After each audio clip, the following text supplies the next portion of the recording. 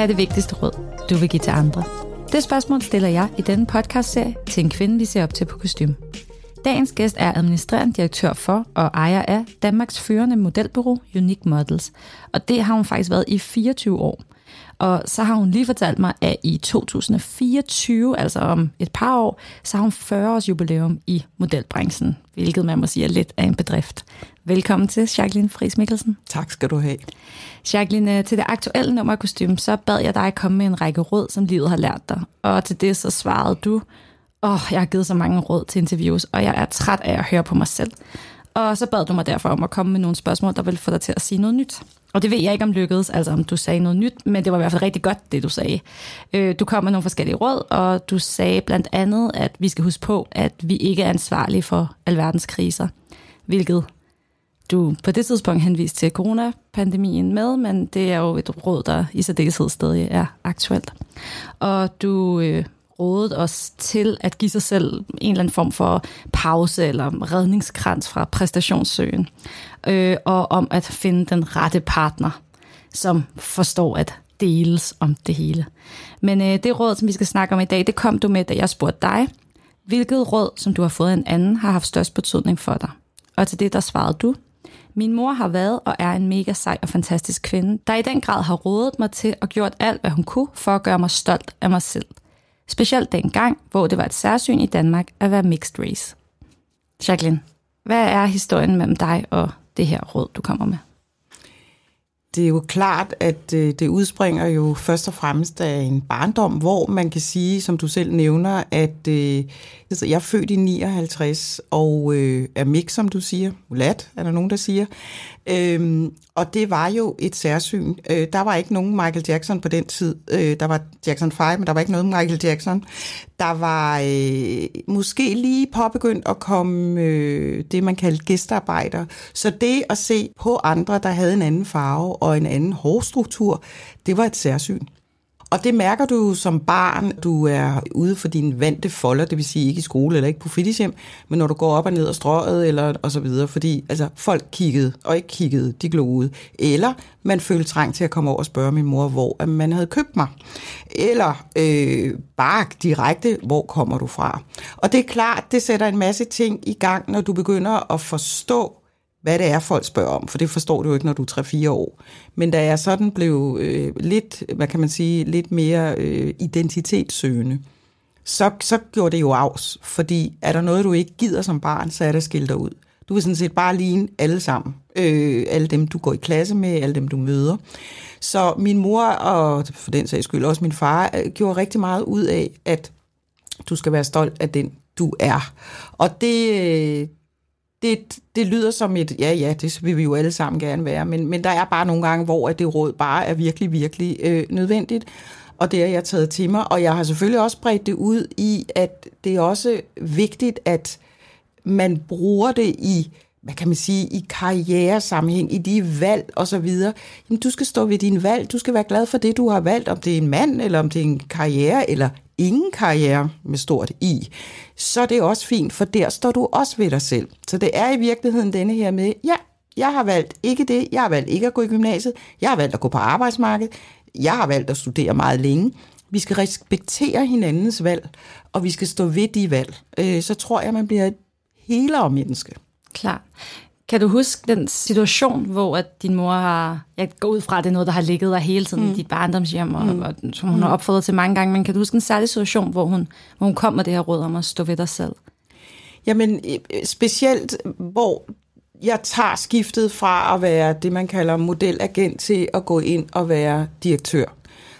Fordi jeg er jo mere eller mindre, ja, jeg har læst på CBS i gamle dage, men det at træde ind i en lederstilling, og det tror jeg rigtig mange ledere vil kunne genkende til, det er jo en ganske særlig disciplin.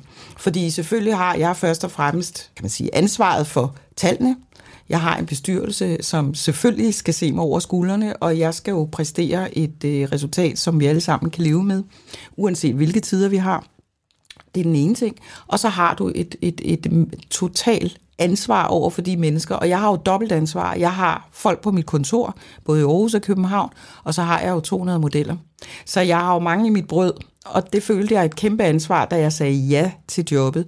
Og der kan jeg huske, min mor sagde, prøv nu at høre her, altså du har så længe bevist, at du har det, der skal til. Nu skal du bare tro på dig selv, og husk det her med at stå ved, hvem du er. Og by the end of the day, så gør du det vitterligt så godt, du kan, hver evig eneste dag. Så ja, du skal vokse med opgaven, men du kan også påtage dig den. Og hvad med som barn? Kan du huske som barn, hvad der udløste, at hun sagde det? Jamen, det var jo meget, hvis jeg kom hjem og var ked af det, og lige skulle have sådan lidt opmuntrende ord, eller hvorfor er det, og så videre. Og der er jo mange forældre, der vil sige, du kan da bare pande nogen tilbage. Sådan havde min mor jo meget med ord. Så hun sagde, du må simpelthen lære at tale dig ud af det. Og det kan jo nogle gange være rigtig, rigtig svært, når man ikke er ældre at tale sig ud af en situation. Men så opfordrede hun mig meget til sport. Jeg gik til sport, og det gjorde jo også rigtig, rigtig meget. Jeg gjorde meget i et fællesskab og så videre. Men først og fremmest, så var det sådan at tale ind i mig. Og så helt fundamentalt, som jeg tror rigtig mange forældre kan genkende, at når du kan mærke den der fuldstændig vanvittige kærlighed og tiltro til dig, så vokser du altså også i det. Og den var du bare aldrig i tvivl om? Nej. Og det er sjovt, jeg sidder og tænker på det, fordi jeg er lige i gang med at se Kainis dokumentar, som jeg faktisk synes på nogle områder super. Man får en masse hiphop-historie og fantastiske mennesker. Men hvis man ser på Donda, hans mor, så er der denne her fuldstændig vanvittige tiltro til, at sønnen kan noget, og uanset hvad han præsenterer hende for, så bakker hun det op. Og det gør jo, at man vokser. Og nu kan man sige, nu vokser han jo nærmest ind i himlen. Han vokser måske lidt for meget. Lige præcis, større end Gud. Men jeg sad og tænkte, det er ret interessant det her med, hvor meget forældre kan. Ikke bevidstløs, fordi manden har et talent. Jeg har også haft et talent. Det der med i X-Factor sammenhæng at sige, skatter, du kan godt melde dig til, og de synger falsk. Det kan enhver mor godt høre. Lad nu være med det. Eller i min branche, du skal da være model. Det er måske ikke sikkert, at han eller hun lige kan blive model. Så vi må også gerne have som forældre en realitet. Så der er ikke åben for alle sluser. Hvordan kunne du mærke den der ubetingede kærlighed, tiltro til dig, opbakning til dig? Det er simpelthen interesse. Altså alt, hvad jeg har foretaget mig i mit liv, er der blevet spurgt ind til. Alt, hvad jeg har skulle, om det så var et fodboldresultat, da jeg stod på en mark et eller andet sted, sådan, hvordan gik det, og hvordan spillede de andre, og altid blev spurgt ind til forløbet, også når det ikke gik godt, men interesse. Og også stadigvæk interesse. Altså min mor er jo, det kan jo regne ud, op i 80'erne, og hun ringer troligt efter hver modeuge for at spørge, om det gik godt, og om der var mange modeller på, og hvad jeg tror, og så videre. Og det er jo bare fantastisk. Ej, hun lyder som en god mor her. Ja, det er hun også. Og hvordan, når du kom hjem, altså jeg kan ikke bare lide, at du sagde det her med, at du blev råbt af, og overbegloet og sådan noget. Altså, at mit morhjerte, altså jeg bliver rasende på dine vegne og din mors vegne, og alle de børn, der stadig oplever des vegne. Præcis. Kunne hun godt lægge det fra sig, eller, altså, og ikke hisse sig op, eller? Altså, jeg tror, hun havde, der var i en periode, hvor hun simpelthen valgte at sige, nu skifter du skole, fordi det her værdisæt, det er slet ikke os. Så der tog hun handling på den, hvilket jo også nogle gange kan være svært, som fordi, hvor længe skal man holde det ud, og hvor længe skal man ikke, og så videre. Og det er jo sådan, og det tror jeg igen, når man generelt taler det her med at blive mobbet, at vi, der er blevet det, vi holder jo tit mund. Altså, det er jo kun lidt af det, vi siger. Vi siger slet ikke det hele, for vi vil jo helst ikke have, at vi skiller os ud. Og bare det, at begynde at adressere det og fortælle det til voksne, gør jo, at så har man jo allerede stillet sig selv i centrum på noget, man faktisk er rimelig flov over. Der kommer en flovhed med det. Og den, om jeg så må sige, talte hun også ind i på en super god måde. Så det var en kombination af at tage action der, hvor det var virkelig påtrængt, og så bare hele tiden opmuntre til, at jeg gjorde, om det var at skrive en god stil, eller det hjalp. Så på en eller anden måde flytte fokus, eller? Ja, det kan man godt sige, og måske fremhæve, jamen, ikke sådan noget med at stå og rose mig, bare jeg vaskede op, fordi jeg fik også skæld ud, hvis jeg var for doven, men mere den der med, at prøv at høre, det kan du jo også, det er du også god til, at åbne nogle døre, og også åbne nogle døre for nogle andre ting, end det, man måske lige havde om i skolen. Så altså være inspirerende, hvis du forstår, hvad jeg mener, ikke? Så det lettede også på det. Og hvad med så de snakke, som, altså, som du selv startede med at sige, da du var barn, så var det meget sjældent, at man så børn med anden hudfarve end hvid, eller anden etnicitet. Hvad med de snakke? Tog I dem? Snakkede I om altså alt? Det tog vi ikke så meget direkte. Det er faktisk et rigtig godt spørgsmål, fordi at og det har vi jo så talt om siden, at på den måde, selvfølgelig når jeg blev konfronteret, så er det klart, så tog vi den, men det var ikke den kæmpe store snak omkring det på den måde, hvor jeg jo ved, andre har haft en helt anden storytelling omkring, hvor de kom fra, og så videre, så videre, så videre. Jeg er halvt dansk, halvt nigeriansk. Jeg har aldrig været i Nigeria. Min biologiske far er fra Nigeria, men jeg har en anden far i dag, som jeg jo elsker over alt på jorden. Så det var ikke så meget det emne, men det er sådan tit, tror jeg, at når du så meget er så anderledes, og helt klart kommer fra Afrika, så har du også lyst til at blive linket op, og der havde jeg jo ikke det link til, jeg tog ikke på ferie i Nigeria og besøgte mine fætre og kusiner eller hvem. Så jeg var jo halvt, altså, jeg snakker ikke hudfarve, men jeg blev jo så bare dansk, ikke? Og det er jo helt super fint, men jeg har ikke den anden side, andet end det mit udseende. Og var du træt af det? Ja, det blev jeg lidt ked af, da jeg blev ældre, fordi jeg synes, det kunne have været spændende at vide.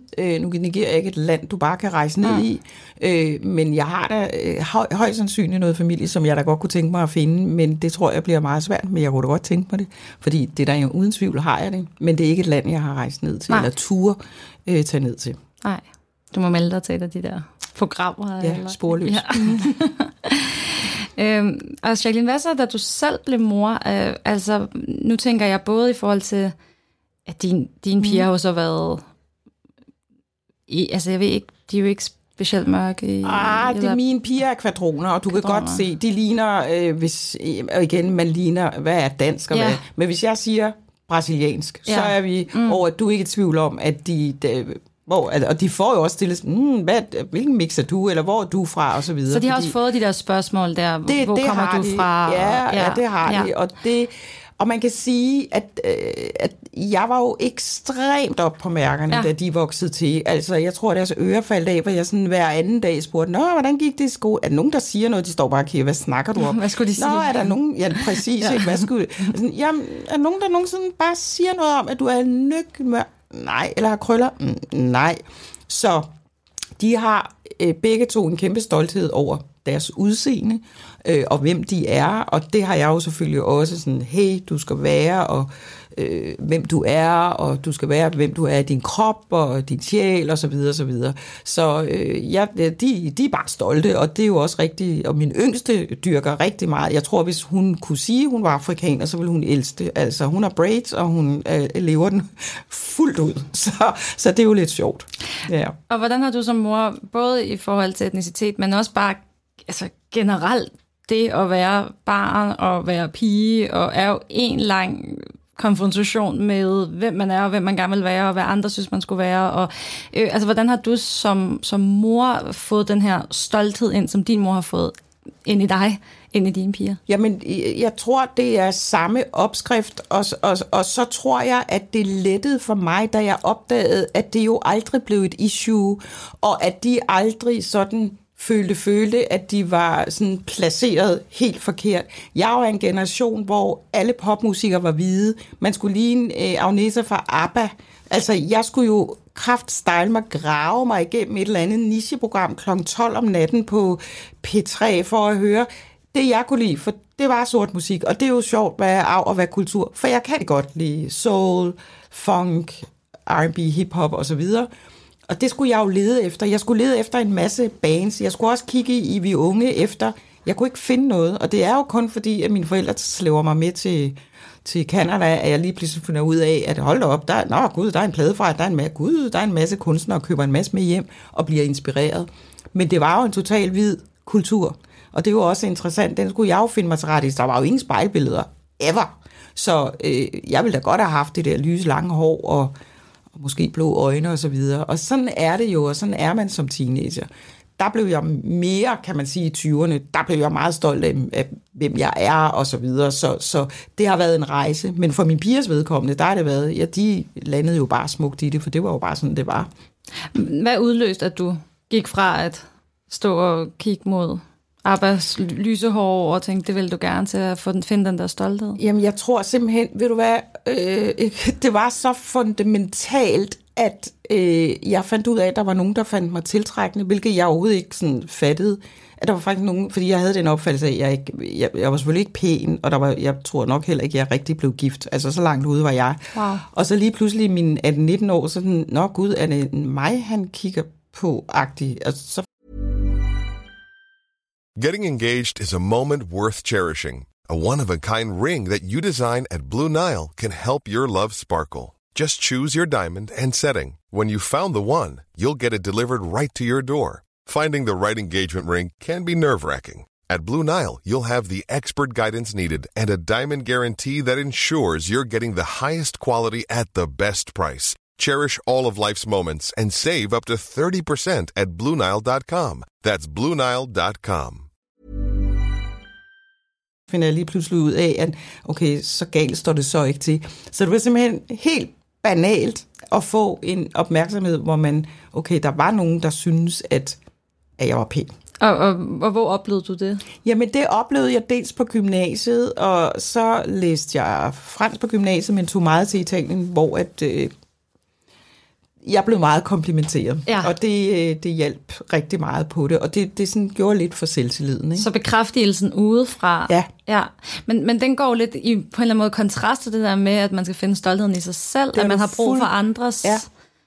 Og det har man, når man er teenager, hvor eller de der 16-18 år, ikke? Fordi det er jo bare så basalt, ikke? Og jeg tror, det her med, som du også siger, det kunne jeg bruge i hverdagen, men du havde vitterligt også brug, når du begynder at gå ind i den, hvad skal man sige, hvor du begynder at interessere dig for drenge og så videre, så handler det, uanset hvad du siger, om udseende. Altså, jeg er selv den første til at sige, at skønhed kommer indenfra, så nu for den gode snak, fordi hold da op, der findes masser af smukke, skønne mennesker, men når de åbner munden, så måske ikke helt det, du leder efter. Men det er jo først og fremmest, når vi dater, så er der noget i øjnene, der spiller, og så videre. Det er jo meget, jeg ved godt, folk skriver i dag, men det er der jo også billeder, der har en betydning. Ja. Præcis. Så dengang som nu, og dengang endnu mere, jamen der var det jo det her med, faldt man i nogens smag, ikke?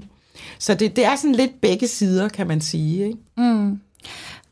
Og så kommer den der stolthed i 20'erne, og så bevæger du dig ind i modelbranchen, og der fylder udseende jo også en del, må man gå ud fra, eftersom det er det, der er varen i din branche. Ja. Og hvordan så, når du møder unge piger og drenge, der kommer, og du ligesom på en eller anden måde bliver de øjne, som du selv har oplevet, har en kæmpe betydning. Præcis. Hvordan har det været? Jamen det har, altså, der er jo ingen tvivl om, og det tror jeg folk, der kender mig rigtig godt, vil sige, at hvis jeg ikke sådan lidt sjovt var kommet ind i modelbranchen, så var jeg højst sandsynligt endt som enten socialrådgiver, socialpædagog eller arbejde med unge. Det er der ingen tvivl om, fordi det har min interesse. Og selvfølgelig elsker jeg at lave fantastisk karriere, og vi er sindssygt dygtige til det hos Unique. Altså Freja B. har Josefine Skriver, jeg kan jo nævne den ene efter den anden. Vi har lavet store karriere, og vi laver også karriere, hvor pigerne er i vores bureau, og drengene i rigtig mange år, og hvor at de faktisk tjener rigtig gode penge og har et godt liv, og det er jo også det. Så min styrke helt klart er det her med at se ind i den enkelte, der kommer ind. Jeg er ikke en maskinefabrik, og det vil sige, jeg kender stort set alle modeller, og vi får dem jo ind tidligt, og der bruger vi ekstremt mange år på at lære dem og deres familie at kende, og hvor udfordringerne består, og hvor at jeg ved præcis, at her vil det mentale, det er skrøbeligt, det er hun eller han, kan simpelthen knække halsen på det, så siger vi nej. Fordi det er så vigtigt for mig, at de kan være i det, samtidig med, at de nu læser og så videre, uden at vi, om jeg så må sige, skader dem for meget. Så det bruger vi meget tid på. Ligesådan siger vi heller aldrig, du skal tabe dig, du skal... Altså, det er, vi tager de modeller ind, som vi kan se har fra naturens side den mulighed. Og det er meget vigtigt for mig, men det mentale er lige så vigtigt. Og det bruger vi ekstremt meget tid på, og det er simpelthen, det er no-go for mig at gøre det anderledes. Netop fordi, at jeg er så følsom over for de ting, så kan jeg også læse dem rimelig hurtigt. Nogle gange hurtigere end forældrene. Men kan du næsten mærke, om de har fået det, din mor har givet dig, eller om de ikke har? Det kan jeg. Og man skal huske på, at jeg repræsenterer jo danske drenge og piger fra hele landet. Fra det nordligste Nordjylland til Bornholm til Sønderjylland. Og det vil sige, at jeg repræsenterer unge, som kommer fra forskellige familier. Jeg har overstimuleret unge, som kommer fra fantastiske familier, hvor de bliver set og hørt nogle gange for meget. Jeg har, hvor det passer. Jeg har også understimuleret. Jeg har også børn, der er blevet anbragt på institutioner, men som får den her mulighed. Så jeg har jo alt, og det giver mig jo også et socialt ansvar, som jeg efter bedste evne prøver at tage ind. Og nogle gange må vi også bare sige, der kan det være ødelæggende for den unge. Og der lader vi jo, forstå mig nu ret, når jeg siger, at penge vandrer ud af døren, men det vil jeg til enhver tid. Det er mennesket først, og så kan vi tale om det andet. Og det resulterer jo også i, at jeg har de lange karrierer, fordi at man har de snakke inden, og man ved, hvad vi starter op. Og derfor vil jeg skulle der ske noget på vejen, og hvor de føler sig usikre, så skal de ikke være modeller. Det er ikke det værd. Og hvis du så møder unge modeller, som ikke har haft en mor, der har sagt hver dag, hvordan gik det på fodboldbanen, eller hvad skriver du stil om nu, eller på anden måde opfordrer dem til at hvile i sig selv og finde sig selv god nok. Har du så nogle råd til, faktisk både, hvad kan man gøre, hvis man møder dem, for at være med til at bygge det op, og hvad kan man gøre, hvis man er en af dem, der ikke er vokset op med det? Præcis. Og det ser vi jo, og det møder vi jo selvfølgelig alle sammen på vores vej, men selvfølgelig ser jeg det specielt meget, fordi jeg sidder med den gruppe unge. Og der må jeg sige, at der er nogen, jeg bruger rigtig meget tid på, også rigtig mange, der aldrig ender som model. Og hvad gør du med dem? Altså, hvordan bruger tid? Samtaler. Mange samtaler. Og det kan være, at vi starter ud med så jeg får et indtryk af, hvem er familien og så videre. Og så ender det tit med, at jeg sidder med den unge og prøver at etablere et tillidsfuldt og godt rum, hvor vi kan få talt om, hvad det kan være. Og det samme gør jeg med forældrene, fordi jeg er jo ikke en, der skal ødelægge noget. Jeg skal jo tværtimod brobygge, men også mange mennesker, der bliver skilt, hvor skilsmisserne ikke har været gode, hvor at der sidder en 16-årig pige og oplever forældrene, som jeg har oplevet, sidde med ryggen til møder med mig og kigge ud af vinduet, og den anden kigger mod døren. De kan næsten ikke samarbejde og samtale omkring det her med, at deres datter vil være model. Og jeg er meget insisterende på, at begge forældre skal være der, fordi at det er jo et fælles familieprojekt, vi har. Vi arbejder meget med familierne. Så der stiller jeg jo også nogle krav, og i det, der oplever jeg jo, at der er de her meget frustrerende situationer, hvor jeg jo simpelthen bliver så ked af det på de unges vegne. Så jeg prøver ligesom at skabe den samtale, jeg er ikke sådan en, der kommer ind med løftet pegefinger, for det er slet ikke det, jeg vil, men jeg vil hjælpe. Og det afsted kommer tit samtaler. Hvis jeg kan mærke, at det her er svært, så har jeg sådan en hel hær af terapeuter, jeg sender videre til. Okay. Alt efter, hvor og hvordan vi er, og hvad der skal ske, og så videre.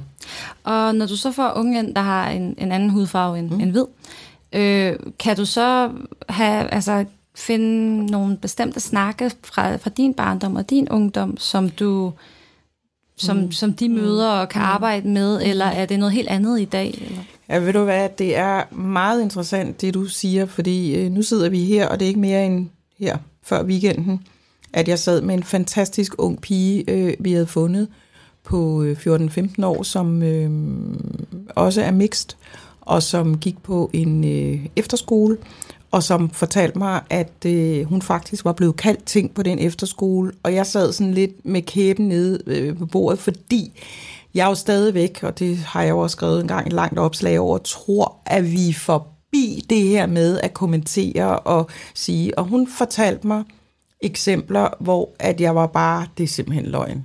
Og jeg sad og gentog, det mener du ikke, og kiggede på moren, som sagde, jeg ved ikke, hvad jeg skal sige, og hun kom 100% fra et hjem med noget agtigt.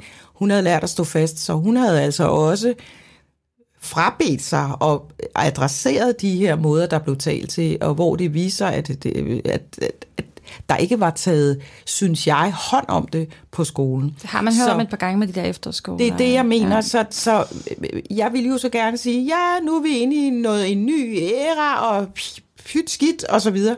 Jeg bliver simpelthen bare nødt til at sige, at så længe man finder det åbenbart meget gyldigt og skal kommentere folks udseende, at det er jo fuldstændig ligegyldigt. Altså, man spørger jo heller ikke dig, er det Lemvig, du kommer fra, eller er det Lyngby? Altså, det er jo en fuldstændig tåbelig why. Jamen, det må man da finde sig i, når man ser anderledes ud. Nej, fordi det gider vi faktisk ikke at tale om. Altså, spørg mig, om jeg kan lide flæskesteg eller sushi, whatever. Men udgangspunktet med, jamen, du ser ud, som om du er herfra, det er uinteressant. Altså, vi er alle sammen herfra. Så tro det eller ej, selvom vi nogle gange får at vide, nu må du altså lige slappe af, og det er vel okay. Nej, det er ikke okay. Stop det. Har du oplevet, at nu må du lige slappe af? Og Ja. Hvordan? Jamen, det må man da finde sig i, og du kan da ikke forvente af folk, jamen altså, nu taler jeg jo rimelig københavnsk. Så nej, det er ikke interessant. Og så vil jeg sige, jeg synes, det er meget nærgående. Jeg synes, det er ekstremt nærgående, som jeg siger. Vi spørger ikke nogen, der sidder i det her lokale. Var det Lyngby, eller var det Lemvig? Fordi, hvad skal du så sige? Ja, det var Lemvig, og hvad kan jeg så bruge det til? Altså, hvad er det, der definerer? Hvis jeg vil dele det, som jeg har delt med dig i dag, hvor jeg kommer fra, fordi det har du ikke spurgt mig om, det har jeg delt med dig, for det havde jeg lyst til. Jeg skal nok selv sige det, når jeg har lyst til det, hvis jeg synes, det er interessant, eller hvis jeg finder, at det er en information, andre skal vide. Det synes jeg er vildt interessant, det du siger der, det der med, at det er en privat ting. Mm-hmm. Hvorfor tror du, at nogen tænker det som sådan en allemands eje ting at spørge om, og hvorfor tror du for dig, at det er så privat? Ja, det handler jo selvfølgelig, nu siger jeg det med største selvfølgelighed, om at de fleste mennesker er, i det her land i hvert fald, hvide, eller lyshårede osv., eller mellemblonde. Og jeg tror, det er det her med, at lige så snart, at man er en tand mere mørklødet, eller har noget, der tangerer noget, man synes ser udenlandsk ud, så kan man bare spørge. Men sandheden er jo, og det er faktisk noget, jeg ved, at et eller andet sted, så er vi jo i gang med at lave en dejlig mixkultur af alting. Jeg mangler for eksempel blondiner på mit bureau. Det er jo ret interessant. Jeg leder efter blondiner, også fordi det er ved at være en naturlig blondine, en uddød race. Det vil vi da enormt gerne have. Og det er bare lige for at lave lidt sjov med det. Men min pointe er bare, at jeg tror, at man finder det ok at spørge, fordi at man ikke ligner normen. Ligesom jeg havde en samtale med en mor, jeg var i Aarhus her, også lige før weekenden, hvis datter fra naturen var meget tynd. Hele familien er meget tynd. Og hvor hun sagde, vi er faktisk lidt kede af, at vi hele tiden bliver udfordret på, om vi sulter vores datter. Og hvor jeg sagde, du deler skæbne med 90% af de modeller og deres mødre, jeg har. Fordi folk går over og spørger tynde piger, hvorfor er du tynd? Har du anoreksi? Hvorimod man aldrig vil spørge nogle af vores curvy-modeller, altså vores modeller, der bruger størrelse 44-46, hvad sker der? Hvorfor er du så stor? Det gør man ikke. Og måske fordi, at man måske i nogle situationer kan spejle sig bedre med det, men man kan ikke spejle sig i det andet. Og derfor er der også bare, det er fuldstændig legitimt at spørge ind, og det er det jo ikke. Så vi har nogle grænser, vi synes, at vi skal træde ind over, som jeg synes, vi skal være meget bevidste om i vores sprogbrug. Og hvornår har du senest oplevet, at den grænse blev overtrådt for dig? Det er længe siden, fordi nu har jeg jo det kæmpe privilegie, at der, hvor jeg begiver mig hen, der kender folk, eller kender min historie. Nu har jeg jo været en del i pressen igennem årene, så folk har læst om mig. Så det oplever jeg faktisk ikke særlig meget. Men jeg ved, at mine børn og mine yngste oplever det, og sådan nogle gange godt kan blive, fint, jeg har braids, og jeg ser måske, men kan vi tale om noget andet, ikke? Fordi jeg er jo pæredansk. Så det er også, altså, som jeg hører, der er også noget, der ligesom, du er blevet allermest konfronteret med i dine helt unge år. Ja. Hvordan tror du, at de konfrontationer og det der med hele tiden at blive kigget på som fremmed eller anderledes, hvordan tror du, det har været med til at skabe den, du er i dag? Der er ingen tvivl om, at det har jo skærpet mine sanser. Og det er nok også en af årsagen til, at når jeg har de her samtaler med de unge og går ind i det, så kan de godt mærke, at jeg mener det oprigtigt, og jeg interesserer mig for dem og deres situation.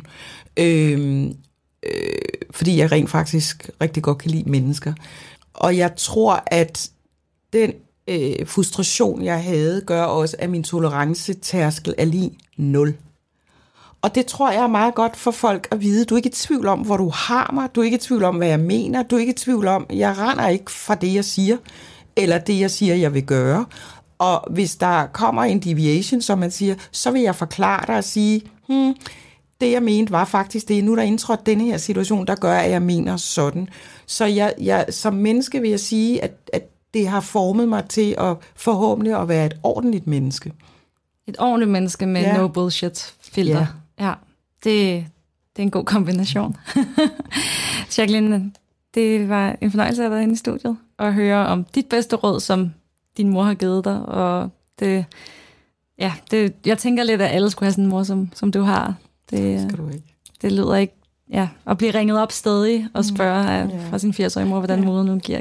Det er ret rørende, synes jeg. Ja. Og tak til dig, kære lytter, fordi du hørte med i dette afsnit af Mit Bedste Råd. Hvis du vil høre flere livsråd fra Jacqueline Friis Mikkelsen, så kan du finde dem i det aktuelle nummer af Kostume. Så kan du se, om du får noget andet at vide, end det du før har hørt Jacqueline sige i de mange andre gode interviews, hun også har givet. Og hvis du vil høre tidligere afsnit af Kostume Podcast, så finder du vores programmer på Spotify, Apple Podcast eller Google Play. Musikken, den er lavet af Sherpa, og i redaktionen, der sidder Josefine Utoft, Marie Hvidø og jeg selv. Jeg hedder Olivia Nepper Winther, og jeg glæder mig til, at vi lyttes ved igen.